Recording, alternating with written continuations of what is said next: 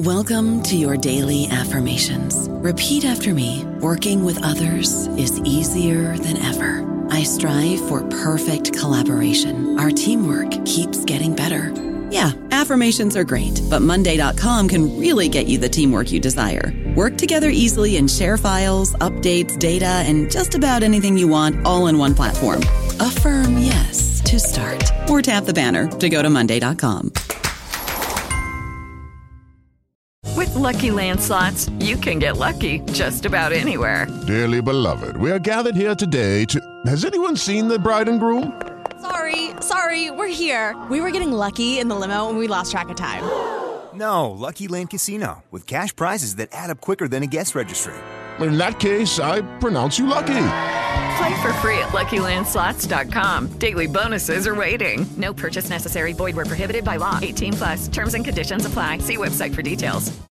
Hello, everybody. This is Marshall Poe. I'm the editor of the New Books Network, and I'd like to tell you that we have a new and improved website. It has 2 new features that we think you'll love. One of them is a vastly improved search engine, so that when you type in keywords, you'll get a bunch of episodes really quick. The other is the ability to create a listener account. And in that listener account, you can save episodes for later listening. So you can create a kind of listening list. We think these features are neat and we think you'll enjoy them. Please visit the site today.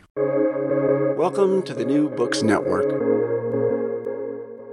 Hello, everyone, and welcome to New Books in History, a podcast channel on the New Books Network. I'm Mark Klobus, your host for the channel. Today, I'm speaking with Alex Wellerstein, author of the book Restricted Data, The History of Nuclear Secrecy in the United States. Alex, welcome to the New Books Network. Hi, Mark. Thanks so much for having me on. Well, thanks for agreeing to be on our show. I was wondering if you could start us off by telling our listeners something about yourself. Well, I'm a historian of science, and I'm sure that listeners of this podcast have probably heard of the history of science, but we're a relatively small subfield in the field of history. And what I like about being a historian of science, what I've always liked, I've been a historian of science essentially since I learned that there was such a thing to do when I was an undergraduate, is that it's not just about looking at history or names and events and things like that, but it's about sort of what are the conditions for knowledge? What makes knowledge work? And what makes technology work as well? So anyway, those are the kinds of things I'm obsessed with, and that's the kind of thing I bring to any kind of history I do. It's a fascinating approach to it, and it's something that is definitely evident throughout your book. What led you to choose nuclear secrecy, though, as a topic?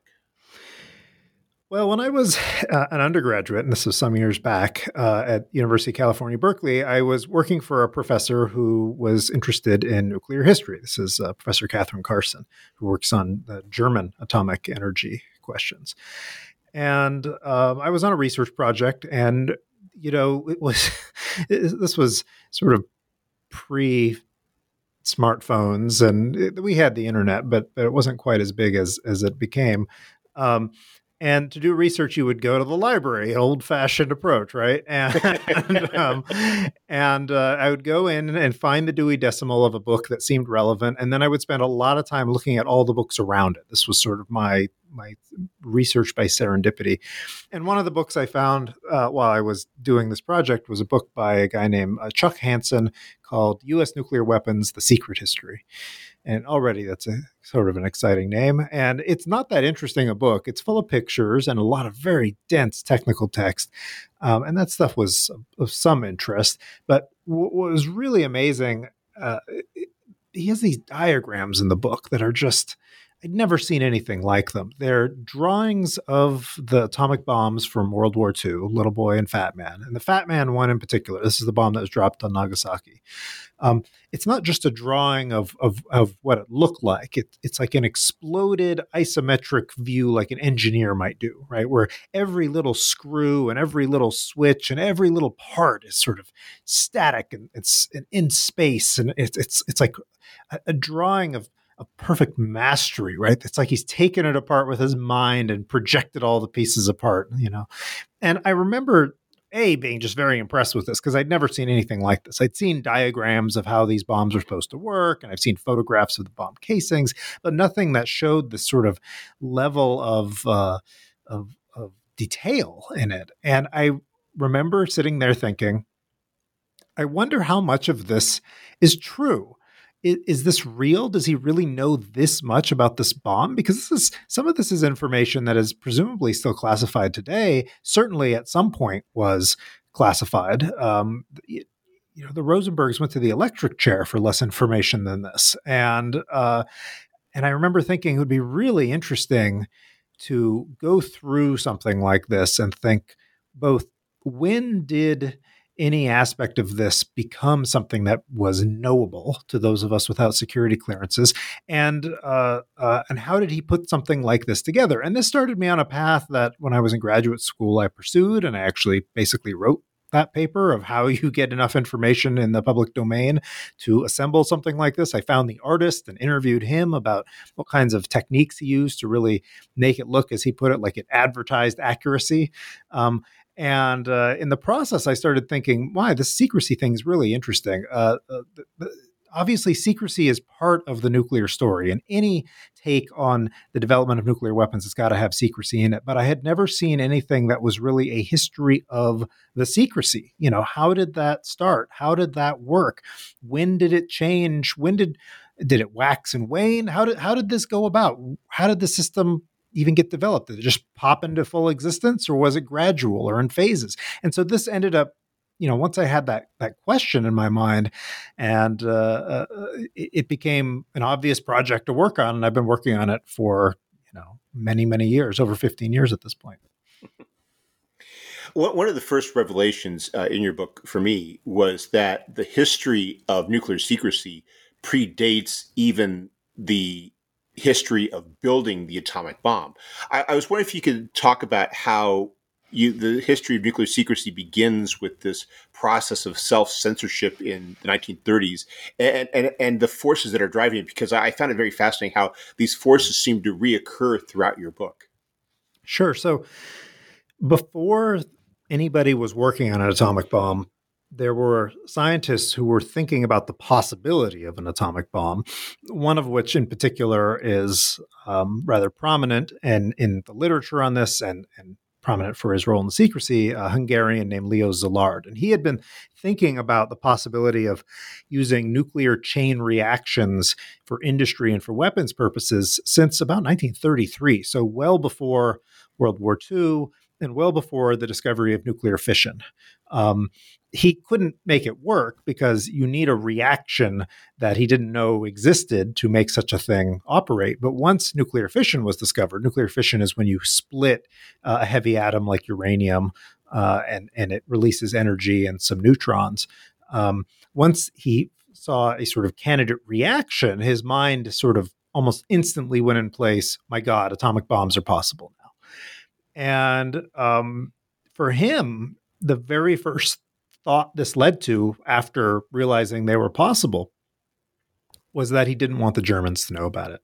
By the time fission is discovered, it's early 1939 when Szilard hears about this.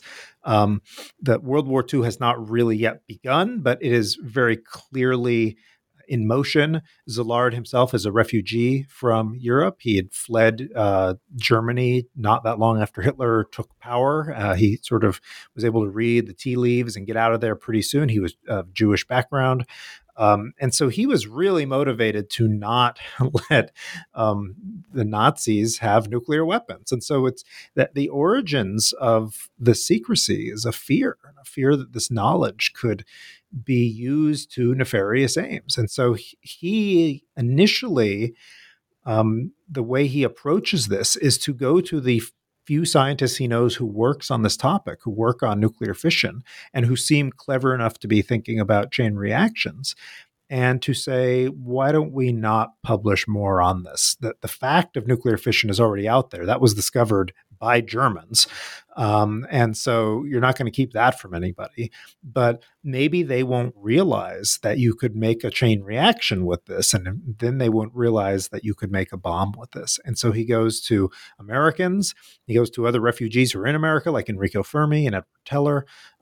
He goes to British physicists he knows. He goes to Niels Bohr in Denmark. He does this through telegrams, of course.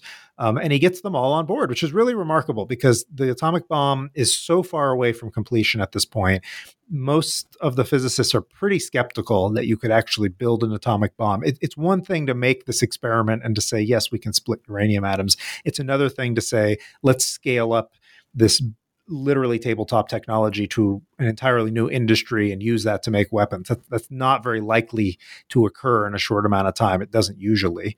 But he manages, the fear of the Germans is great enough, especially with other refugees, that they're willing to do it. And so this is the sort of first form of secrecy, a self-censorship.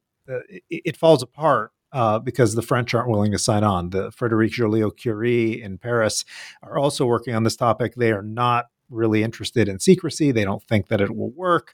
They sort of suspect that the other scientists are just trying to get the credit for it, and they have some reason for suspecting this. It's not really the other scientists' fault.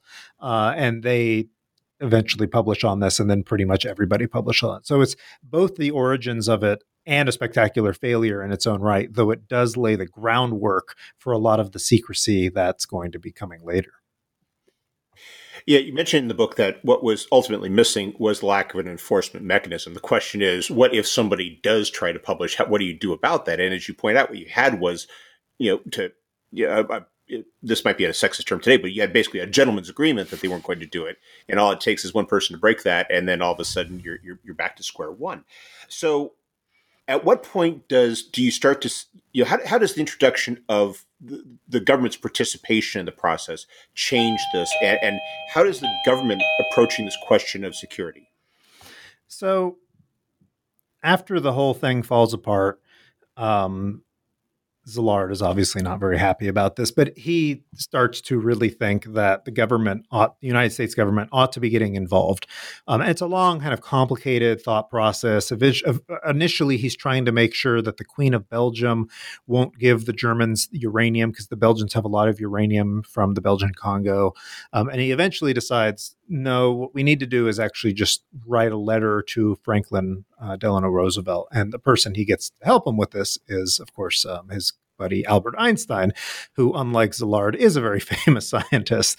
And so this begins this long sort of journey towards an atomic bomb, though initially it's very modest. What Roosevelt approves in late 1939 is a very small committee, and it's just meant to sort of coordinate government interests and coordinate the research and some very modest amounts of funding towards seeing whether nuclear weapons are something that ought to be worried about. This is not a bomb production project. It's are bombs a thing project.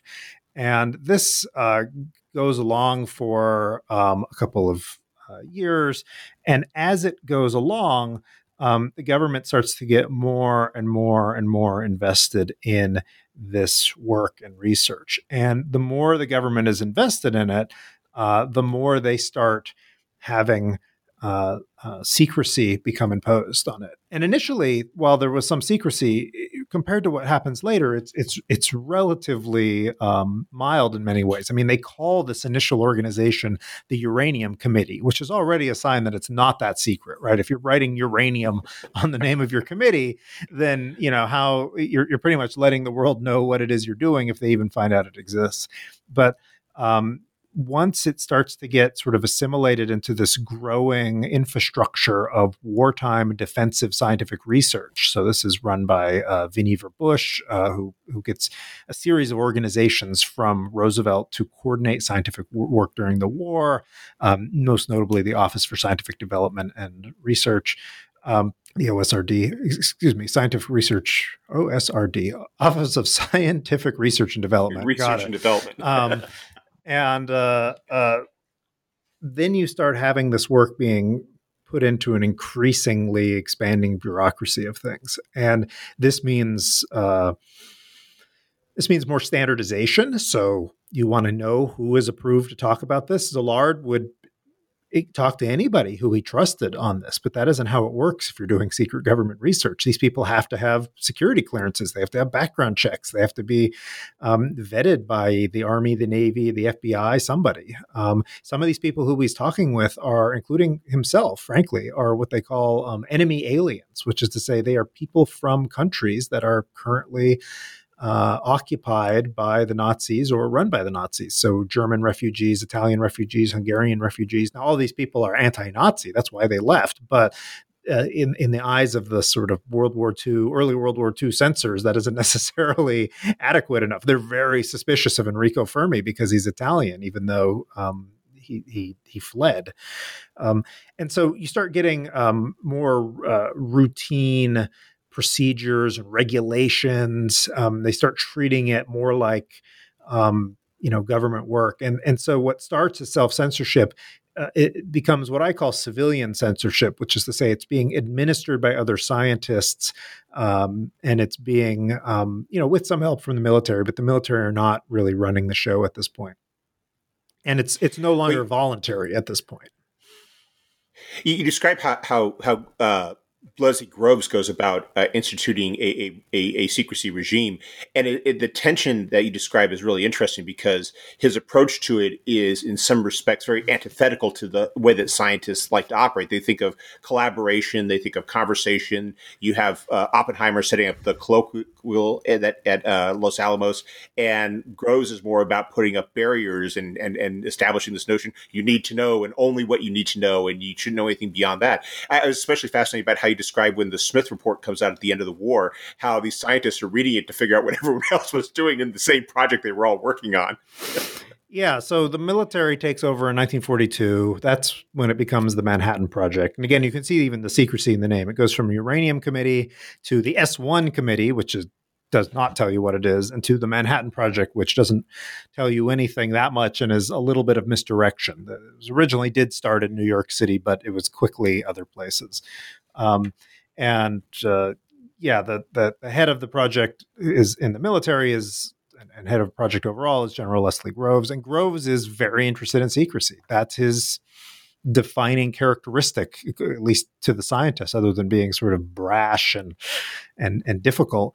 And he wants this thing to be the most secret project ever, in essence. And that is sort of his mandate. Roosevelt, when he approves for the Army to take over, he gives the directive that this be kept in what he calls absolute secrecy. And he, at another instance, describes this as, much more secrecy than even other wartime projects. He really wants this kept secret. And so it is a real tension for the people working it, especially the scientists. The everyday laborer, even your everyday technician, maybe they don't care. They don't need to know every detail, but you're getting nuclear physicists and chemists and engineers, and you're saying, you need to work on this massive project. It's an incredibly large undertaking. They're creating an entirely new industry from scratch, almost 1 in 100 of all Americans who are in the civilian labor force in World War II have some role in this. It's about 500,000 people. I mean, it's just a massive thing to try and do.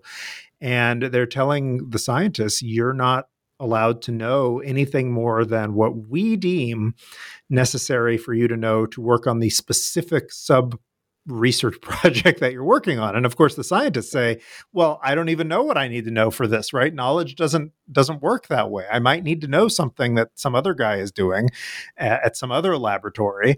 And the scientists are being told they're not even allowed to know what the other laboratories are. I mean, it's really, and this is what Groves calls, what is called at the time, and Groves really likes this, it's called compartmentalization. Sometimes we call it the need to know principle. And Groves didn't invent it.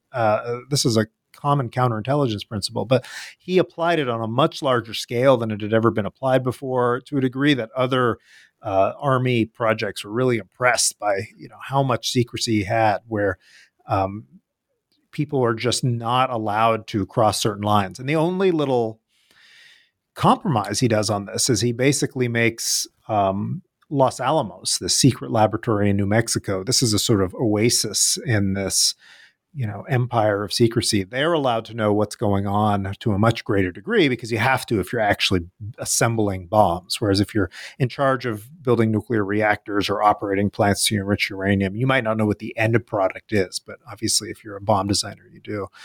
And the scientists do push back a bit. They do eventually. Groves allows them to have certain types of institutions that are like the kinds of institutions they would have in a university. And the Colloquia series is one of these, right? This is a place where the scientists can come together and share their research to anybody with the right kind of badge. Anybody who's basically cleared to know what they're working on can go to these and learn about what other people are doing and give suggestions and give thoughts. And this is very much against Groves's desires, but the scientists find this necessary to feel like they're actually, still scientists and not just sort of machines. Another group that's locked out that really chase against this, and here Groves is facing a challenge of a very different magnitude, are the members of Congress. And here you're talking about the people that have enormous power in terms of money, in terms of funding, and yet they're being left out of it. And you're describing how they are repeatedly pushing back against this, and he's having to mollify them by trying to having Stimson going and saying, well, trust us, this is very important, but you're going to have to, the key word here being trust us. Yeah, I mean, this was one of the things that I found most surprising when I was doing the research, and I'm really most proud of putting out there, is that, okay, fear of the Germans learning about the bomb, fine. We all sort of assume that's what a lot of the secrecy is about. And then it turns into fear, wanting to surprise the Japanese, fine. And then a little bit of like fear of the Soviets and things, other nations, fine. But it turns out that one of the major fears, and most of the secrecy is motivated by fears. It's you want secrecy because you don't want something to get out because you think something bad would happen if it did. But a lot of the fear during World War II was about Congress finding out about the project. And that's even the case before the military took over. That was the case with Vannevar Bush as well. And the reason is that congressmen are indiscreet, for one thing. They were then, they are now. They are the biggest source of leaks to the press and things like that, right? They always have been, because they're very hard to punish, right? So they can do what they want to do. And it's very hard to punish a congressman for, it essentially never happens. They get punished for giving out secrets. But more importantly, this is a very strange and unusual project. It's based on very theoretical and abstract knowledge. It's based on technology that has not really been proven in the world. And you're spending a significant fraction of the American war budget. It's about 1% of the cost of the war, which is a lot of money to spend on one project. And at times, it's like 50% of the construction of the war is going towards the Manhattan Project. And like 50% of the steel is going towards it at times. And this is the kind of thing that your congressman in the 1940s loves to find waste, the alleged projects of waste and things that aren't really doing anything. They love to find boondoggles and expose them and show that they are the great, slayer of dragons and all of that kind of stuff. And this is a project, as Vannevar Bush put it at one point, that he would hate to try to explain to a congressman, right? To explain, yeah, we're going to do this. We're going to make this science fiction weapon and it's going to be real and it's going to be the weapon that'll end all weapons and it'll be this amazing and this is going to sound like total nonsense. And so Congress, interestingly, the Germans and the Japanese and the Soviet Union, they can't stop the Manhattan Project. They really just don't have the ability. They could maybe try to sabotage a little bit, but they really cannot stop something this large. Congress could shut it down in a day. They could, pass a law that prohibited any expenditure and open up hearings and could really mess it up. And so these several congressmen, the most famous one being, of course, Senator Harry Truman, before he became vice president, but there were several others, really did not understand why they couldn't get more information on this, were really mad. One of them threatened to expose the whole thing on the open floor in Congress if he wasn't allowed into Oak Ridge. And he was really upset because it seemed to him that they let in, Oak Ridge had a population of 50,000 or so. So they were letting in pretty much every type of person you could find, and you wouldn't let in a congressman, right? I mean, this is the kind of language they're using. And it took a lot of effort to shut this down. They didn't let any of those people in who asked to be let in. They did eventually decide to let in a few very top-ranking members of Congress, and they told them just enough for them to realize this is serious. You should approve our budgets, and you should agree with us if we tell other congressmen to leave it alone. You should also badger them to leave it alone. But this was one of the real difficulties that is sort of unique to World War II in a way, because the fact that there was a secret was the secret. And after World War II, you can say, oh, yeah, it's atomic energy, it's atomic bombs. And your congressman will say, oh, got it. I understand. That's important. But before they had been used, it was actually quite vulnerable to that kind of interference. I don't know about you, but I'm very busy and I don't have a lot of time to cook. That's why I subscribe to Factor. Eating better is easy with Factor's delicious, ready-to-eat meals. Every fresh, never frozen meal is chef-crafted, dietitian approved, and ready to go in just 2 minutes. You'll have over 35 different options to choose from every week, including Calorie Smart, Protein Plus, and Keto. These are 2-minute meals. Factor meals are ready to eat and heat, so there's no prepping, cooking, or cleanup needed. They're flexible for your schedule. Get as much or as little as you need by choosing your meals every week. Factor is the perfect solution if you're looking for fast, premium options with no cooking required. Sign up and save. We've done the math, and this is important. Factor is less expensive than takeout, and every meal is dietitian approved to be nutritious and delicious. Head to factormeals.com/NBN50 and use code NBN50 to get 50% off. That's code NBN50 at factormeals.com/NBN50 to get 50% off. One of the most fascinating aspects of this for me as a student of history was learning that how this secrecy has actually shaped our perceptions of what the Manhattan Project was. You describe that the first efforts to write the history of the Manhattan Project were happening concurrently with the project itself, and how the focus upon secrecy has contributed to the sense of it as a physics-heavy project, and glossing over or sliding the contributions made by chemists, engineers, metallurgists, and so forth, who were every bit as indispensable to constructing the bomb project. And it's fascinating to think about how the long-term consequences of the secrecy, not just in terms of government secrecy, which we'll get to in a little bit, but how we perceive the bomb today and how it operates, are in effect a byproduct of what Groves and the government did during this period.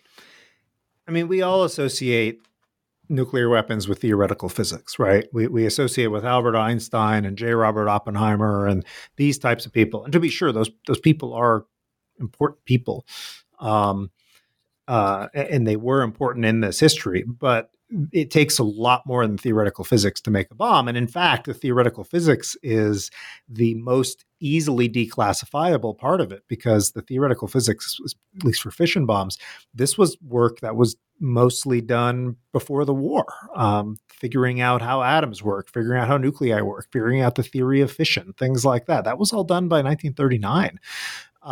And so ironically, I mean, maybe it's ironic. I guess it's not ironic, but they end up releasing a very theoretical physics heavy version of what they had done, in part because one of the main authors of this was himself a theoretical physicist. I guess maybe he was an experimental physicist, but he was a physicist nonetheless. And that's because that was the part that was not secret. The stuff that didn't get included in things like the Smythe Report, which is it was the government produced history of the atomic bomb that was released 3 days after the attack on Nagasaki. The stuff that didn't get included was all the chemistry that you need to, say, make plutonium out of spent fuel from nuclear reactors. The metallurgy, these metals are extremely complicated, very difficult to use. The engineering of actually making bombs and of actually making reactors and enrichment plants and all of this sort of stuff. That's the stuff that was kept completely top secret. But you can open up the Smythe Report and within a page or two, you've got E equals MC squared. And this is what everybody thinks atomic bomb. Aha, E equals MC squared. When in reality, that has almost nothing to do with the practical realization of nuclear weapons. And it's really just useful for sort of understanding a very basic version of how they work.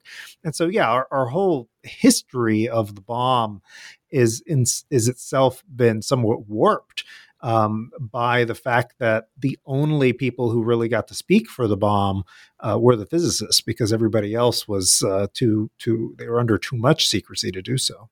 And that gets to how the dynamic changes once knowledge of the bomb is out, because what you describe with the Manhattan Project is keeping the fact that that they're developing such a bomb, that such a bomb can exist.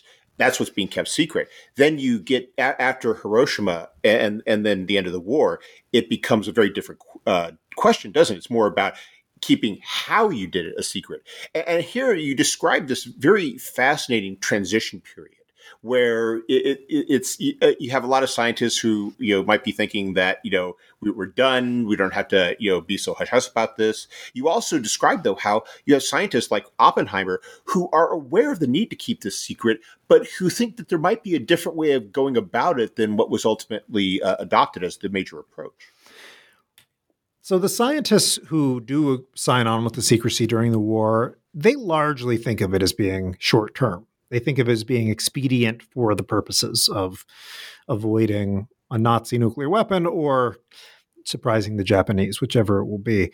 They really believe that the secrecy is going to be mostly gotten rid of after the war because they just don't see how it could possibly be maintained. It just seems ridiculous to them that you could try and keep science bottled up when so much of this there are some engineering tricks and things like that, but a lot of what it's all based on are what they would call secrets of nature. And anybody can access secrets of nature. You just need a laboratory and some cleverness and maybe a particle accelerator or two, right?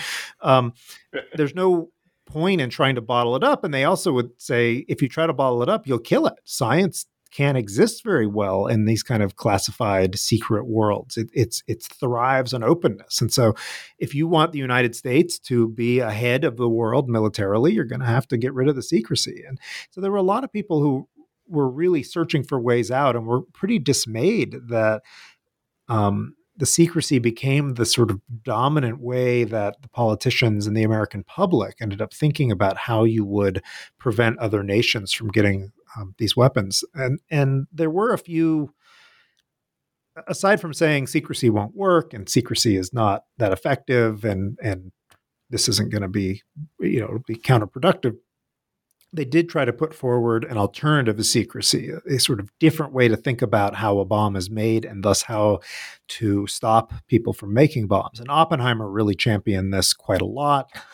He was sort of doing this as an insider at this point, but this is the idea of international control of atomic energy. So the idea here is that you'd have a treaty in the United Nations, and the treaty would basically create an organization that would put limits on what you could do in your country with atomic energy. And it wouldn't restrict research. You can do all the research you want. That's fine. There's no secrecy. There's no anything like that.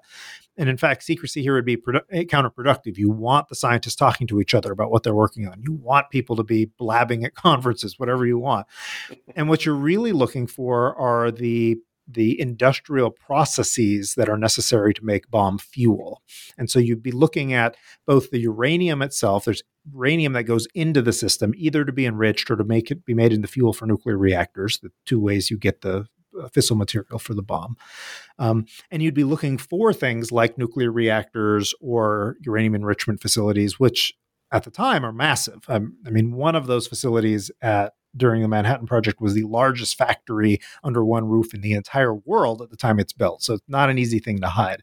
And the idea would be that by focusing on material things and not on information, one, you'd free science. Hooray. That's what they want. But two, it would actually be effective because it's very hard to control ideas moving around. But if you get everybody to agree to not build the biggest factories that exist in the world at the time, and then you have ways of letting people inspect countries and go to where rumored factories are being built or whatever, you might have a chance at actually keeping these things from being built, or to put it another way, of other countries being content that these things aren't being built. And so this was put forward as an American policy plan. And again, Oppenheimer's fingers are all over this, and he was involved in it. And it had a really anti-secrecy spin in at least the drafts that didn't end up getting in the final version. They sort of edited that down a bit, which is interesting. But it didn't go anywhere. And the reasons were, one, the United States didn't push it quite as much as it could have. I'm not sure that the Truman administration was 100% on board with this line of reasoning, and they weren't totally convinced by it. And secrecy is an easy thing to sort of go to by comparison. And the other reason is that the Russians were not that interested in it. We now know they were building their own atomic bomb at this time, and it would have taken quite a lot for them to trust that the United States was sort of not going to secretly maintain atomic bombs or keep it vulnerable or something like that. So it didn't work. Though it is not so different from the way we deal with nonproliferation today, which is not really about secrecy per se, as much as it is about monitoring the kinds of facilities that can make weapons fuel. So, in lieu of Oppenheimer's, shall we say, optimistic approach to this, what is implemented instead, and how is it in some ways, in these various ways, different from what you saw during the war? So you have this half a decade of attempts to sort of figure this stuff out. This is, by this point, it's the organization that's in charge of all this is the Atomic Energy Commission. They were created by law they took power in 1947, and their job is to sort of make atomic bombs and regulate knowledge about them. And the first chairman of this organization is a guy named David Lilienthal, fascinating character. I spent a lot of time on him in the book. He's a Roosevelt New Dealer. He's a technocrat. He had run the Tennessee Valley Authority. He's a genuine sort of liberal reformer technocrat type. He doesn't really believe in secrecy when he comes into the office. He does not want it to be cloak and dagger. He doesn't want to just live in fear. He wants to have the peaceful aspects of the atom sort of get out there.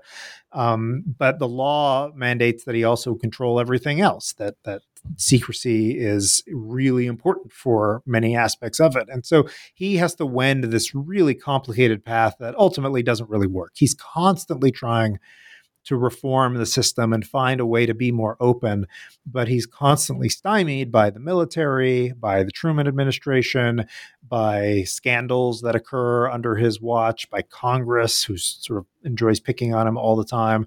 And he ends up sort of being almost the opposite of what he intended to be. He becomes, more secretive than a lot of other groups. What finally is the sort of nail in the coffin of all these reform efforts and this attempt to really think it through in a novel way is the detonation of the first Soviet bomb in 1949, which is followed up very quickly by the debate for whether you should build a hydrogen bomb, which leaks out very quickly.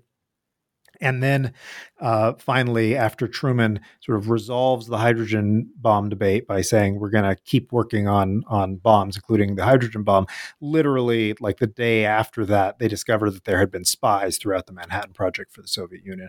And the combination of these three shocks, as I call them, it just kills any effort and any will to reform. And what gets built up in the sort of wake of this end of reform, and also Lilienthal resigns, not for those reasons, but because he was tired of being beat up by Congress all the time.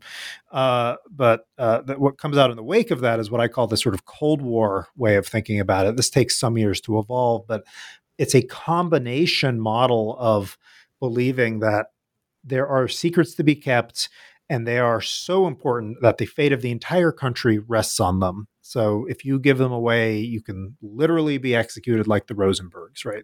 That's the highest fear of it. At the same time, Eisenhower is not very happy with the amount of sort of how depressing the whole thing is. And so he really believes that if you brought in sort of business and industry, that you could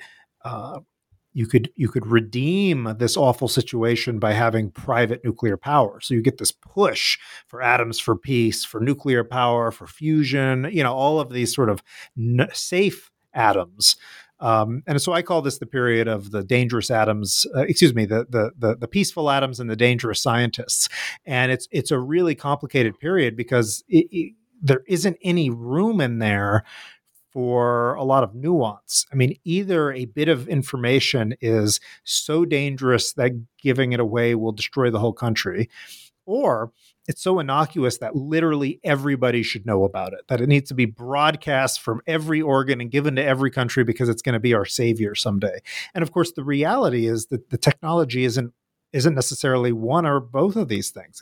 There's a lot of dual use. There's a lot of stuff that's in between. A nuclear reactor can be made for generating electricity, but it can also be used to make plutonium for bombs. You can do these things both ways. And but this is the sort of, I call it the sort of bipolar model where it's just all these extremes. And that's what really comes to define the Cold War for me in terms of secrecy.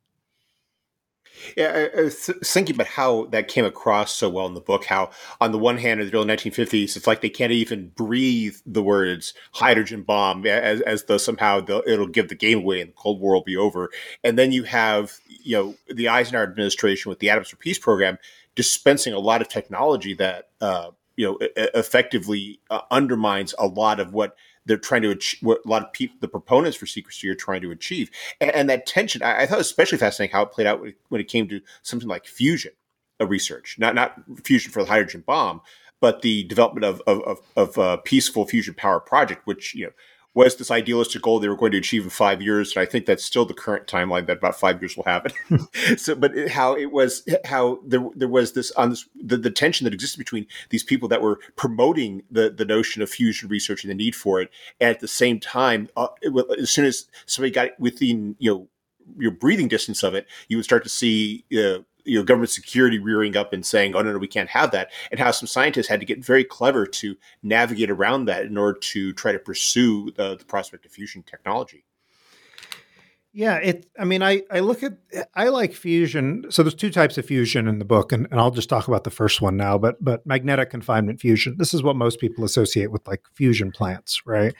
And it's one of these places where the U.S. sort of invents thinking around these lines. They start working on it early on, but it's one of those concepts that's it's not that unobvious to people who are not in the United States either, that if you can heat things up quite a bit, if you can make an H-bomb, which by 1952 the United States has done and exploded in the Pacific Ocean, wouldn't it be nice if you could make a reactor that basically ran on seawater or something like that, and just pulled the hydrogen out of that? And it's not as simple as that, of course, but this is sort of the goal. There'd be no nuclear waste.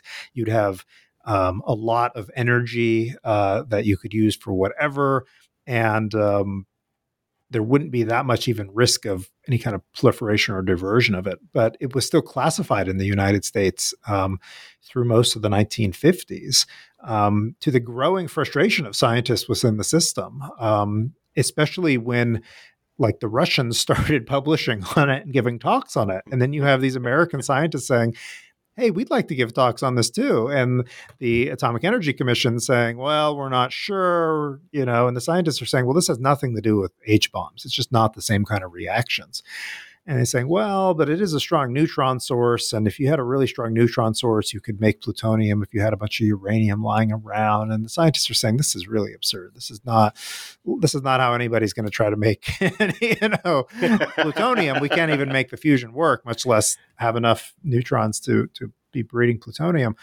And eventually, not so much because the scientists are so convincing, but because they're afraid that the U.S. is going to be Sputnik'd again. So this is in 1958. So in 57, the Soviets put the first satellite into space, and it's this great shameful thing for the United States to be second in the space race, right? And so the fear is, well, what if the Soviets have a big breakthrough in nuclear fusion? Or what if they're just perceived to? What if every time they put out, the Soviets and the British, they put out press releases about how great their fusion research is? And in America, we've actually been doing it for years longer and have much better stuff to show, but we keep it secret. Everybody's going to think that we're behind. Our allies are going to think that we're not the best. So I guess we better open it up. And so they basically open up the entire field of magnetic confinement fusion out of a fear, in this case, out of a fear of looking inadequate, especially in front of our allies. And this is a period in which the U.S. is extremely concerned that our allies believe that we are the biggest and the toughest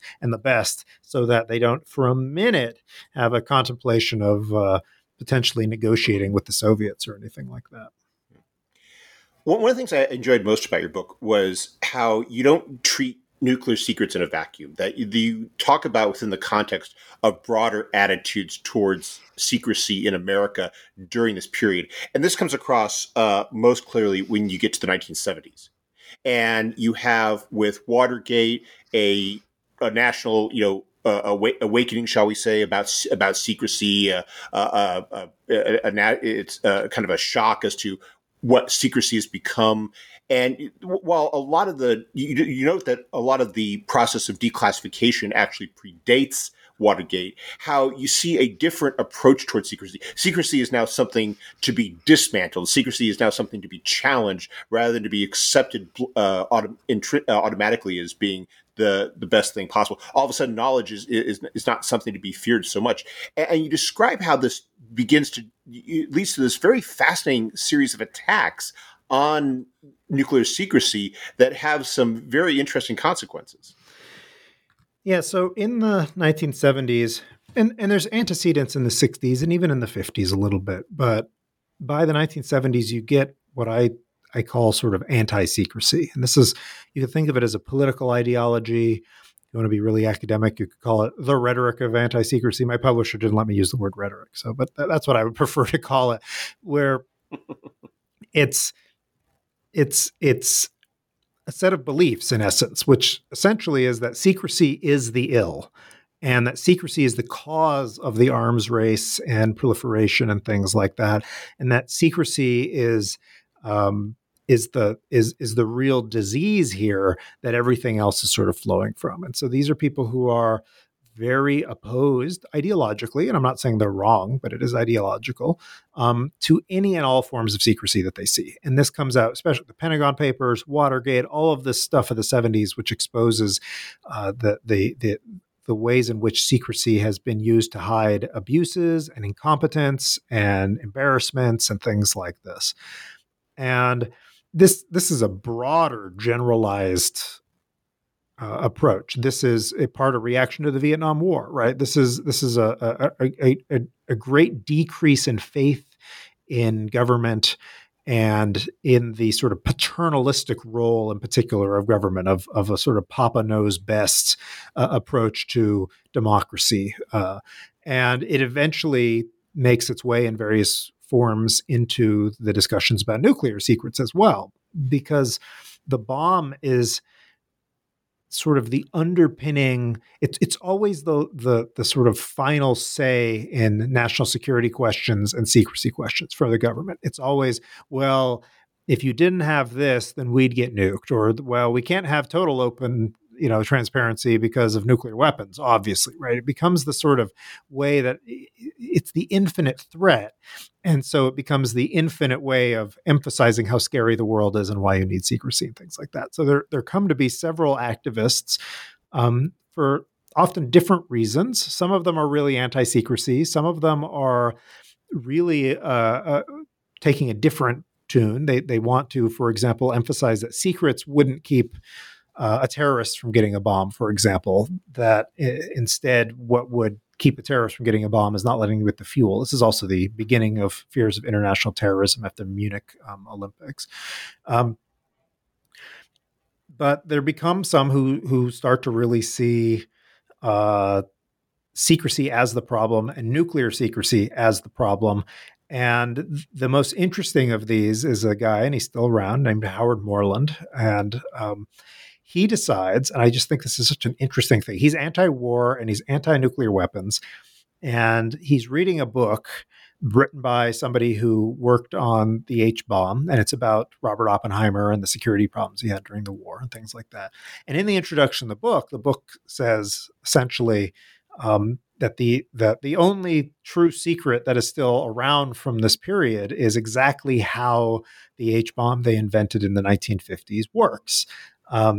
And Moreland sees that and thinks, aha, I'm going to figure out how the H-bomb worked. And if I can figure out how the H-bomb works and publish it, then people will see that secrecy is all nonsense. If a guy like me who is not a nuclear physicist or anything like that, if a guy like me can figure out how an H-bomb works just by talking to people and reading books and things like that, then anybody can do it. And that proves that secrecy is bad and wrong. And that will, in its way, bring down the whole regime. And I will just point out that he tried to tell many other activists about this plan, and most of them said, what are you talking about? How does telling people how to make H-bombs help get rid of nuclear weapons as opposed to encourage them? And B, there's a big gap between show them how to make H-bombs and the whole nuclear regime falls apart. Like, how exactly is that going to happen? But Howard is undaunted, and he goes on this sort of quest to figure out how H-bombs are made, and he's remarkably successful.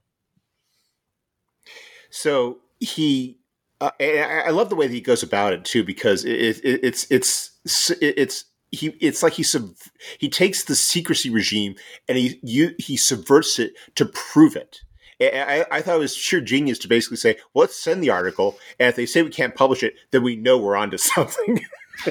Yeah. So what Howard does is he spends a lot of time figuring out how he thinks the H-bomb works, and the book goes into detail about how he does this. And it's somewhat improbable. I mean, he does things like read children's encyclopedias, which you wouldn't necessarily think of as your first place to go to, but he figures that many of them are written by experts, and there must be some amount of truth in what they say in there.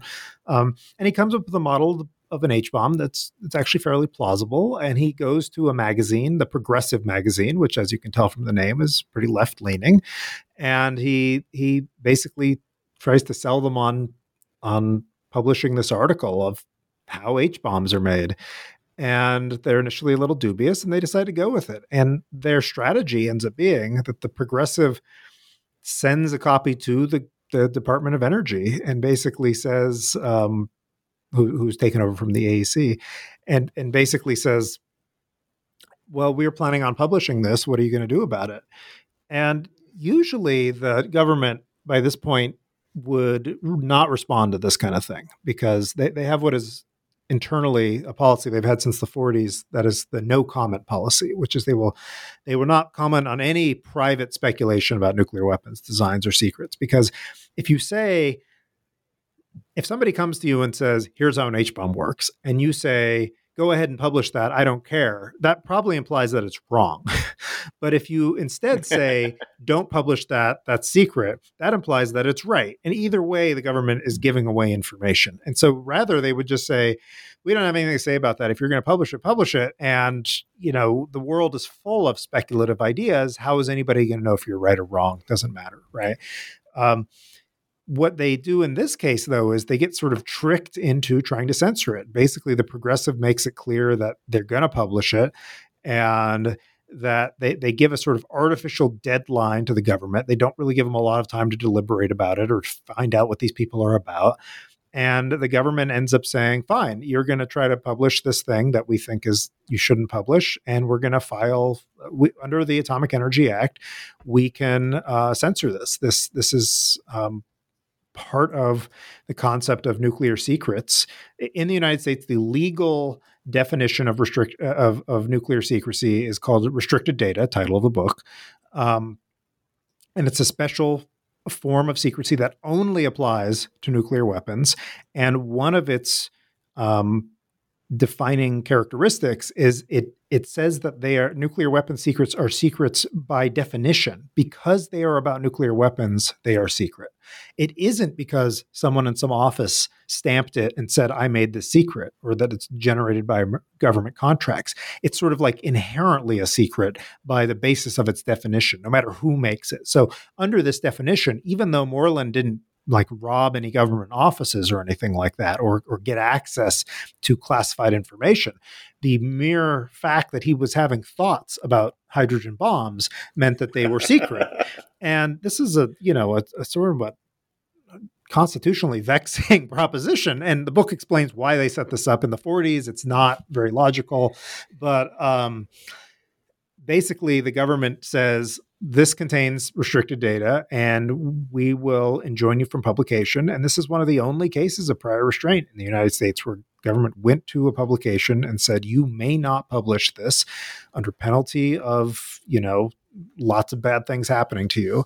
And there was a trial. And initially, and this gets portrayed by the people who get censored as like, ooh, bad government censoring me. But they had actually tried to engineer this because, look, if you publish a magazine that says, I found a secret, okay, maybe a few people will be interested. But again, how do they know you're right? But if the government tries to censor you for publishing a secret, now people are thinking that you must have something to say, right? And so there's an initial trial in which this prior restraint injunction is granted, but then there's an appeal. And then during the appeal, the government's case just totally falls apart. It becomes very clear that this guy figured this out the way his defense essentially put it, and Howard Moreland was not thrilled with this, was that he was like plagiarizing children's encyclopedias, and that he's doing that. This isn't really top secret information, that it's been out for a long time if you've thought to look for it, and that by trying to apply the full force of the law to this, the government is essentially sort of being arbitrary and really infringing on his First Amendment rights. And so eventually the government contrives to declare the entire thing mooted before they get a bad ruling, and they get out of there. And his version of the H-bond, if you go in the Google image search and you write in Teller-Ulam design, that's the name of the H-bond design, you will see variations on what he put out in 1979, Howard Moreland. So he totally succeeded in creating the dominant vision of how H-bombs work, though it didn't, it turns out, tear down the whole secrecy system.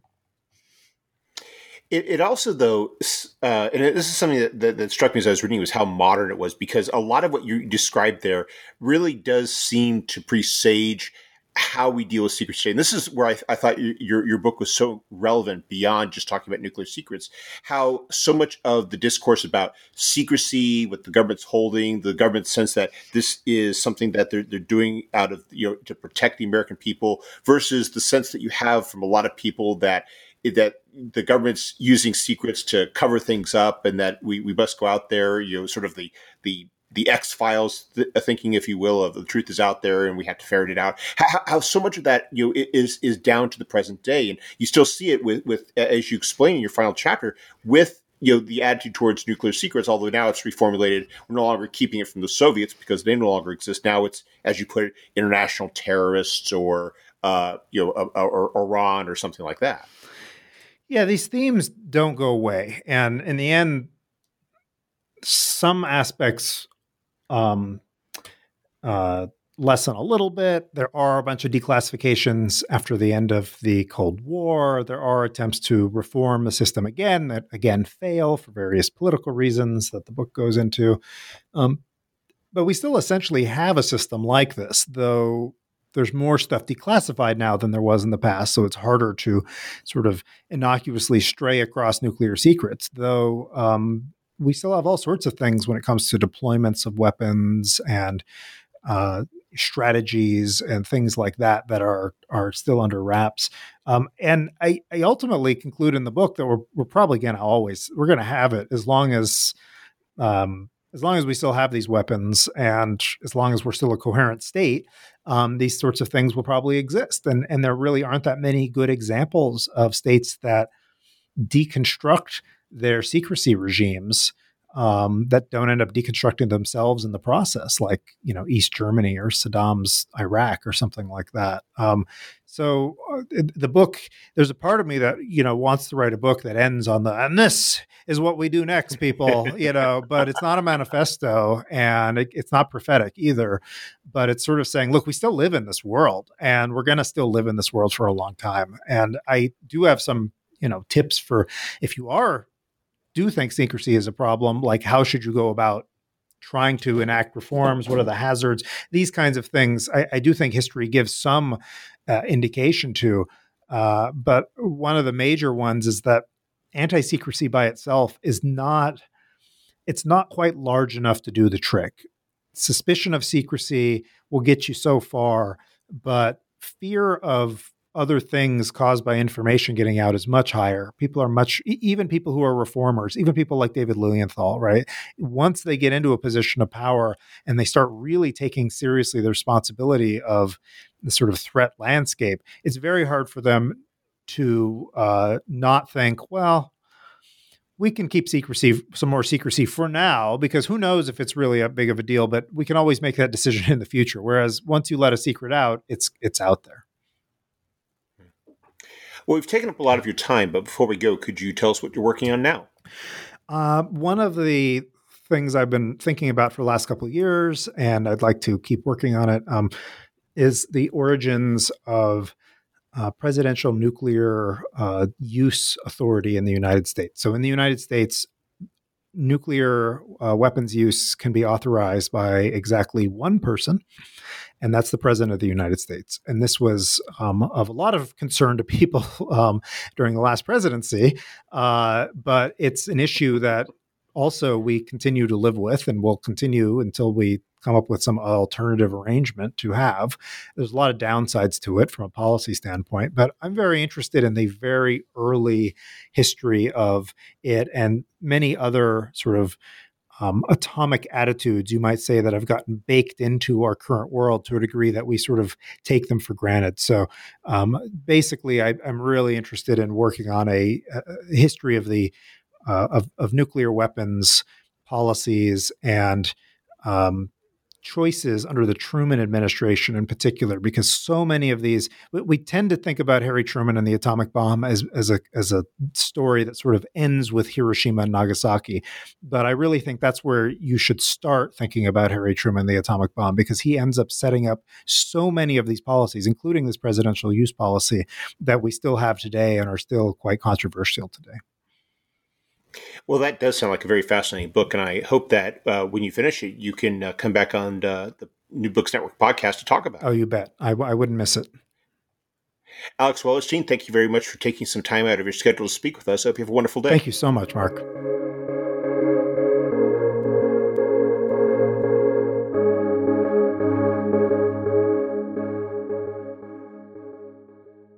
Hey guys, it is Ryan. I'm not sure if you know this about me, but I'm a bit of a fun fanatic when I can. I like to work, but I like fun too. It's a thing. And now the truth is out there. I can tell you about my favorite place to have fun. Chumba Casino. They have hundreds of social casino style games to choose from with new games released each week. You can play for free anytime, anywhere. And each day brings a new chance to collect daily bonuses. So join me in the fun. Sign up now at ChumbaCasino.com. No purchase necessary. VGW Group. Void where prohibited by law. See terms and conditions. 18+.